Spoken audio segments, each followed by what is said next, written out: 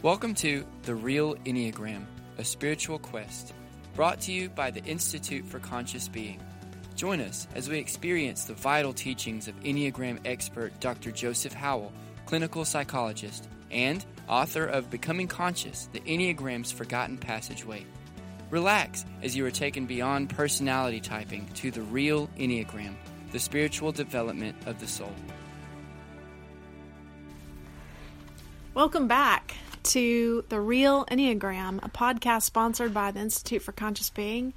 And today we have with us just Dr. Joseph Howell and myself. I'm Erica Jobes, and it's just the two of us today. Today we want to deliver on a promise that we made a couple of podcasts ago to discuss the levels of consciousness. And as we begin to do that, my very first question for you, Dr. Howell, is what does levels of consciousness have to do with the Enneagram? Why are we even talking about that? Well, it's a very good question, and it brings up a broader issue, and that is that the Enneagram is not a static, labeling, typing personality system. It can be billed as that, and it can be looked at on that level, if you wish. If people enjoy finding out what their ego type is and want to get into that and are fascinated by that, that's fabulous. The Enneagram offers so much more. And what it offers is an organic reflection of the changeability of life. It reflects life. It doesn't standardize it. So the Enneagram is not just a 2D chart. No. With 9 points on it, with arrows going in different directions that are confusing. No. But that is a starting place. And so there are a lot of people that have learned about the Enneagram in business and in work. And they've learned about it for their relationships, and they've learned about themselves, and that's great. I mean, that's fun, and it's good to know why I'm so bossy, and demanding. That's great. But really, what we want to talk about today is a topic for those people who are looking for a little bit more. They want to learn. They know that there's more, and they want to learn more and go a little bit on a deeper dive with the Enneagram. Kind of like what we did with the Soul Child, which we still have yet to go far deeper than what we've done. But I understand you want people to understand that the levels of consciousness is a piece of information that is much deeper than the labeling of type. Right. Okay. Exactly. So it's related to the Enneagram. How? We've started on that.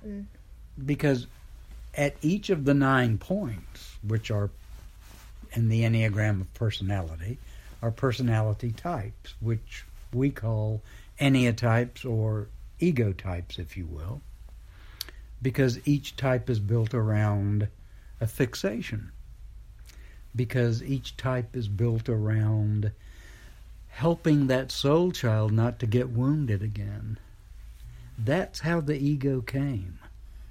The soul child, in its little nakedness, was made to feel ashamed, was rejected, or was told in some way that they were not okay the way they were.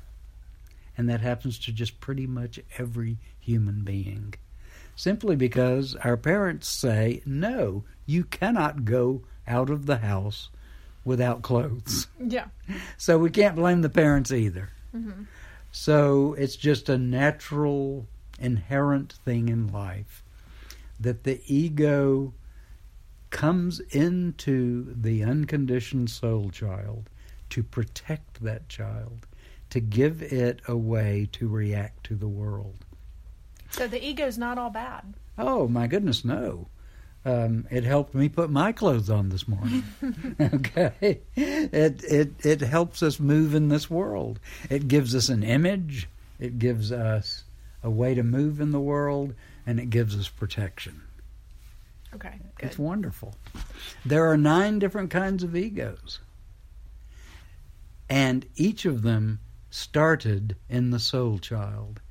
And it was this: you can't hurt my soul child, and if you try to, I'm going to be peaceful. You can't hurt my soul child, and if you try to, I'm going to be right. You can't hurt my soul child, and the way you're not going to do it is I'm going to be so helpful. You can't hurt my soul child, and I'll tell you why not, because I am successful. Don't mess with me, and don't mess with my soul child, because we're special. Don't hurt us. We know a lot. Number 6, don't hurt us. We're on your team. Number 7, don't hurt us. We're the happy ones. Number 8, don't hurt us or our soul child. We're more powerful than you are. What do you think? Those are excellent premises to base a life. But out of those defense mechanisms come a fixation with making sure that that little soul child is forever protected. And so out of it, out of the fixations come irrational ideas, distortions of reality, and ways that we move in the world that are actually on 3 different levels: healthy, average, and unhealthy. So 3 different levels of consciousness. Yeah, with each ego type. Okay. Mm-hmm. So there's just in a very basic, easy to understand way, we kind of just start with 3 levels. My friend Don Rizzo, when we were meeting and teaching at the University of Alabama School of Medicine, we discussed the levels of consciousness in terms also of psychiatric nomenclature. It was shortly after that he came out with the outstanding levels of consciousness for each type, and he had 9. Okay. But of those 9, there were 3 basic ones, which I have in my book, Becoming Conscious, which is the conscious healthy type, which is the highest, the average type, which is in the middle, and the unhealthy unconscious type, which is at the bottom of consciousness. Okay. So when we learn these 3 different levels of consciousness, what do we learn? What are we learning? We're learning that we can be either any one of those 3 at a given time, according to the level of stress, according to the level of spiritual growth, and according to the level of our conscious understanding. Can you experience all 3 levels in the same day? Yes, you can. The most conscious person in the world can have an ego attack. Even Mother Teresa herself, in her writings, expresses these ego attacks that she would have. And look at her level of consciousness. Yeah. Yeah. So that's the freeing thing of understanding the levels is in our humanity, we need to be familiar when we hear the voice of the ego, understand it, and say, hey, that's you again. I know you. Mm-hmm. And not be scared of it or repress it or say that we don't hear it, because we do. Come on. Well, I love one of the things that you've said in the past is, when we're on the right track, we're going down the path and we're doing well. If we have awareness of the unhealthy behaviors of our ego, if we're aware of them, when we go off track, it's easier to get back on track sooner. It's not that we won't go off track, because we will. Yes, we just are able to make adjustments and to put in those practices that help us get back on track sooner. Yeah, and the longer we do it, the quicker we're able to get ourselves back on track. Right. Because we can nail it. Right. So you don't just go up to the conscious, healthy level of your ego type and stay there. Well, that would be really unreal, wouldn't it? I don't know very many people who live there, and I don't know anybody who has gotten there instantaneously. Mm-hmm. It's just not life. Right.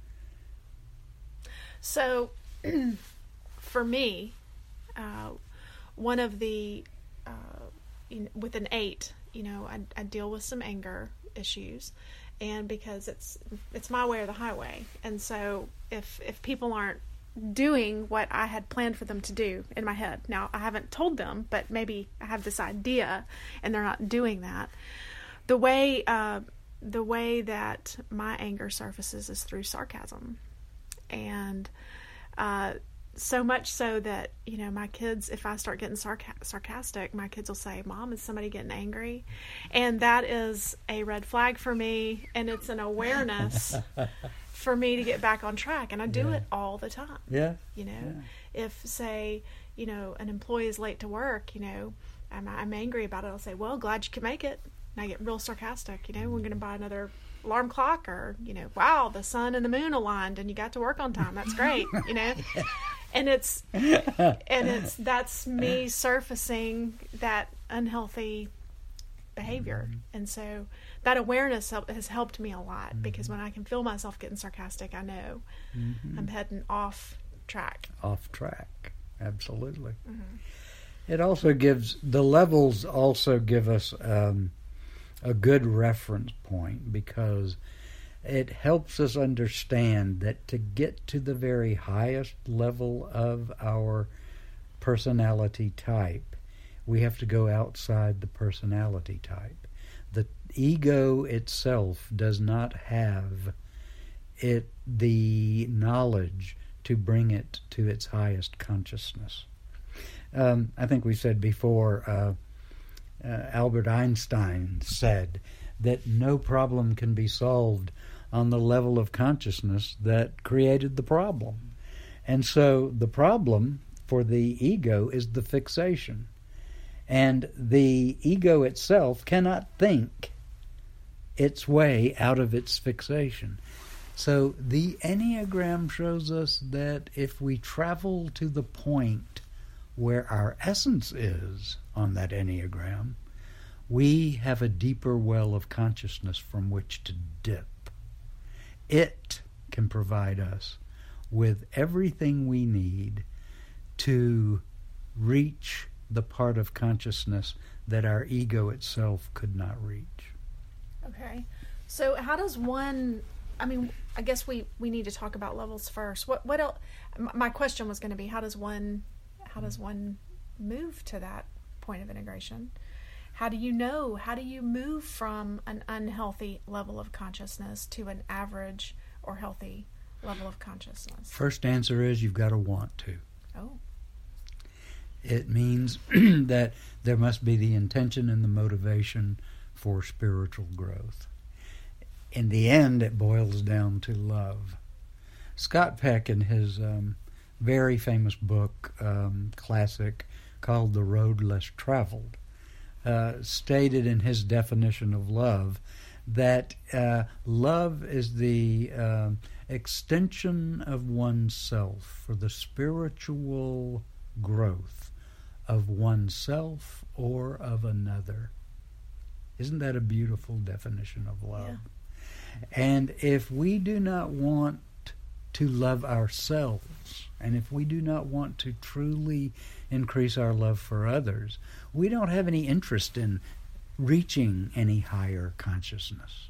It's all about self and self-absorption, and that's the unhealthy level of the ego level of consciousness, called unhealthy/unconscious. It's self-absorption. It's selfishness. It may not look that way. There may be behaviors that look so giving and so beautiful, but it is a guise for self-gratification. The higher one goes on the scale of levels of consciousness, they gravitate more from egocentricity to soulality or soul centricity, which is at the top of the scale, where one is healthy and conscious. Wow. Can you give an example in your life? Well, for example, I think a lot of people can identify with this. When a couple first has their first baby, things change. The couple is much more into themselves. Oh, what are we going to do? It's all for us. Let's let's do this. Let's have people over, blah, blah, blah. Well, I remember one night, my wife and I said, yeah, let's go to a movie. And we were about to get our coats on before we remembered there's a baby in the house. A brand new baby. Yeah. And our consciousness, that's what's called a shock point. We were shocked into a new consciousness that it's not all about us. Mm-hmm. Okay? And similarly, when one is single, bump it back a few years. When you're single and you want to do whatever you want to do, it's different from when you have somebody else that you're in a relationship with. You can eat what you want for dinner. Yeah, you can eat whatever you want. Ramen noodles. Yeah. But if you've got somebody who wants Mexican, hey, you got to consider maybe you are going to eat Mexican that night, or right. Indian or whatever. Right. Okay. So that is an example of how it's about love. It's about the less you are self-involved, the more conscious you become. So if you are thinking of others and extending yourself for the betterment of others and for yourself, the spiritual growth of others in yourself, then you're going to get out of that unhealthy egocentricity of that first level on the bottom. Okay. You're going to go up to average, and you're going to begin thinking about others a little more. And when you live in the average range, you're exposed to the fact that, hey, there's a range higher than that, wherein I'm always thinking about others, and I'm always thinking about maybe even what the divine has to say about a certain situation that takes it away from what my preference may be. Okay. So can I ask you maybe to take our audience through like the levels of consciousness of maybe the ego type 1 Absolutely. And how that looks as you move from that unhealthy place to the average to the healthy? Yeah. Level 3, which is we call it the lowest level, level 3, which is unhealthy and unconscious. For an ego type 1 who says to the world, I'm right, and you can't hurt me or my soul child because I'm right. On an unhealthy level, they're usually irritable. They have a lot of condemning, self-condemning, self-critic in them. They are a depressive fatalist because, most other people aren't doing it the way we want it done. And nobody listens to me. No. And everything's going to hell in a handbasket. And they end up expressing anger, which is the thing they don't want to express because that's their avoidance. It's not nice and right to be angry. After all, anger is one of those 7 deadly sins. Actually, there are 9 of them. But they end up losing the control that they have had to have all these years. And some of them can get very depressed and melancholy and even suicidal. So the purist, the one who's always right, ends up being the one who looks the least right in the end. Interesting. So as the ego type 1 moves from that unhealthy state to the average state, and that means that they are kind of a idealistic world corrector. They're kind of like the classroom monitor. They try to be gentle about it, but they are taking names and kicking. And they're just a very judgmental person, and you kind of know when you're around them that they're sizing you up and kind of thinking about all the maybe incorrect things that you're saying, etc. So they're going to take a red pen to anything you write to them. Pretty much. They're going to try to make it palatable because they're trying to help you. Yeah.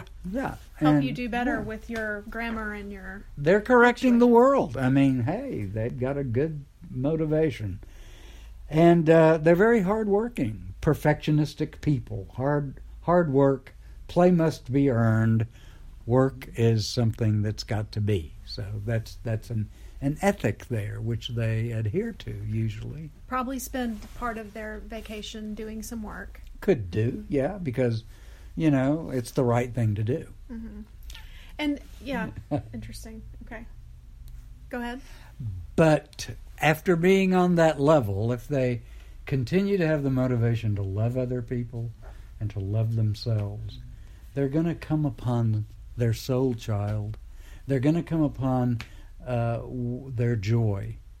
They're going to come upon their optimism. And those are the antidotes for the sourpuss from the classroom monitor, from the condemning judge. Once happiness and joy come into the picture, it leavens their criticality. And they become a new kind of creature. They see things they didn't see before. It's absolutely beautiful. So they are much more serene, which is one of their virtues. They are the discerner of the right way, but they don't lord it over you. They just model it, and they accept you the way you are. They can see the perfection in the imperfection. Absolutely. Yeah. Holy perfection. Holy perfection. And they're good-natured rather than irritable as they were down at level 3. At level 1, their optimism gives them an energy of happiness. We'll get this right, is what they may say. But if we don't today, it'll be okay. It'll happen sometime. Isn't that great? They make great guiders and teachers and mentors. And so at this level, this healthy level, we basically have the soul leading the ego. Right. And we still have the ego. We need our ego type 1s to help us keep things straight. Absolutely. But when the soul leads, something new emerges. Absolutely. It's an alchemical reaction between the wisdom, the hard-won wisdom of the ego, and the divine wisdom of the soul. It's sort of like both of those entities are put into a crucible, and the issues of life are the flame of the Bunsen burner. And those two elements cook together and create a different third element. Interesting. Yeah. And so the levels of consciousness are one reason that you can put a room full of 2s, ego type 2s. You can have 20 people that are all have identified as ego type 2s in a room, and you can have 20 different variations. Because because people are functioning on different levels of consciousness. Absolutely. Some are very extremely unhealthy. Yeah. They have that, the very most unhealthiest, behavior of that ego type. Right. And then some are really functioning at a very healthy, and they're going to look very different. Right. As an example with the 2s, on the unhealthy, they create dependent relationships.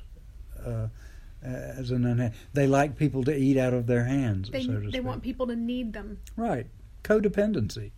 On the average level, they love giving to people, and they create some dependencies, but it's more that they like nurturing. And then on their conscious level, level 1, they become very self-aware and know about their own needs, and meet those first without giving to get. And so their giving is much more altruistic, without a hidden agenda. Which is exactly what you said before when you said, at the unhealthy levels, you're very focused on yourself. Right. And as you grow in consciousness, Right. you begin to focus on others. Absolutely. From a selfless place. That's great. Yes. Okay. Absolutely. Good. So levels of consciousness, help us to understand what about the Enneagram? The levels of consciousness help us to understand that the Enneagram is fluid, not static. It's not a cookie cutter. We can't say we are just this way. It reflects the complicated nature of life and of being a human being. For example, earlier you mentioned if there were 20 people who had an ego 2 in a room, there would be 20 different manifestations of it according to the different levels. Well, just think about this, too. You've got the subtypes, which we haven't even discussed, wherein people are looking at life either from the self-preservative, the social, or the sexual aspects of being. And those are the lenses out of which their two-ness is looked at, or their three-ness, or their one-ness, etc. So, and I could give you 8 more dimensions out of which people also have a different filter, such as how conscious are they of their idealized essential aspects? How aware are they of their holy idea? How aligned are they with their virtue?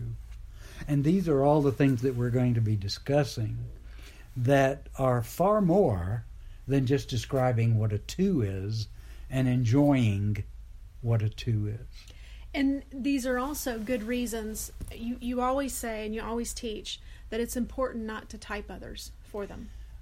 I would strongly warn people against labeling and typing others because life is complicated. And I ask, would you like to be typed and told by somebody else who you are without their really knowing how you look at the world? Your motivations, your levels of consciousness, your subtypes, your lens, your holy idea, all of these things.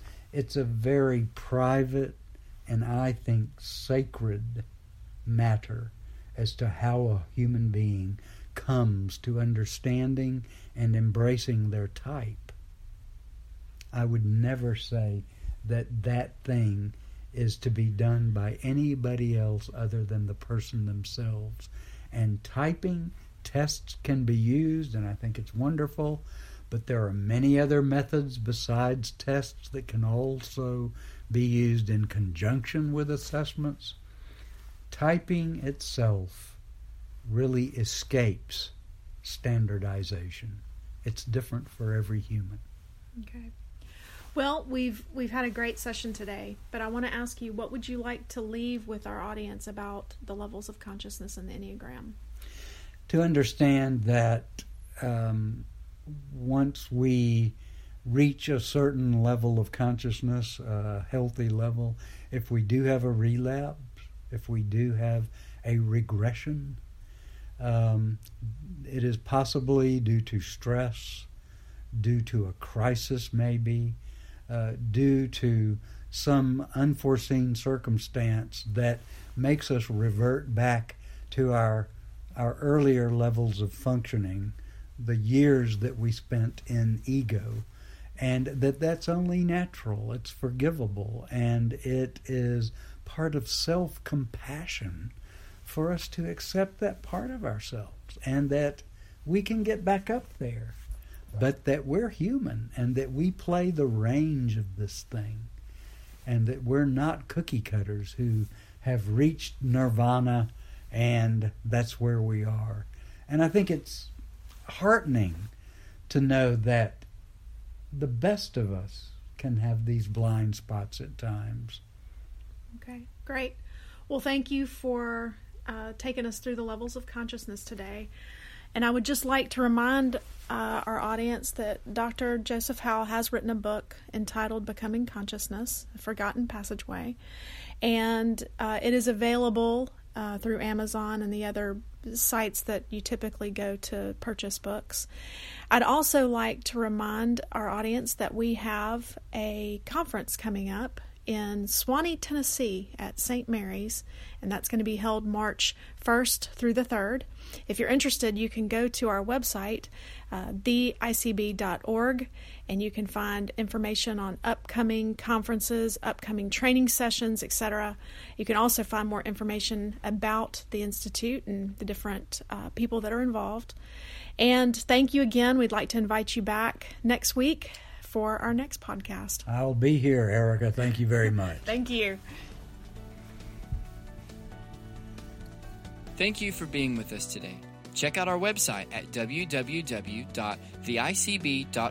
That's THEICB.org. If you have questions you would like to have answered on this podcast, just email us at the address on our website, theicb.org, under Contacts. And if you would like to attend one of the conferences or other events of the Institute for Conscious Being, you will find these presentations on our website under Events.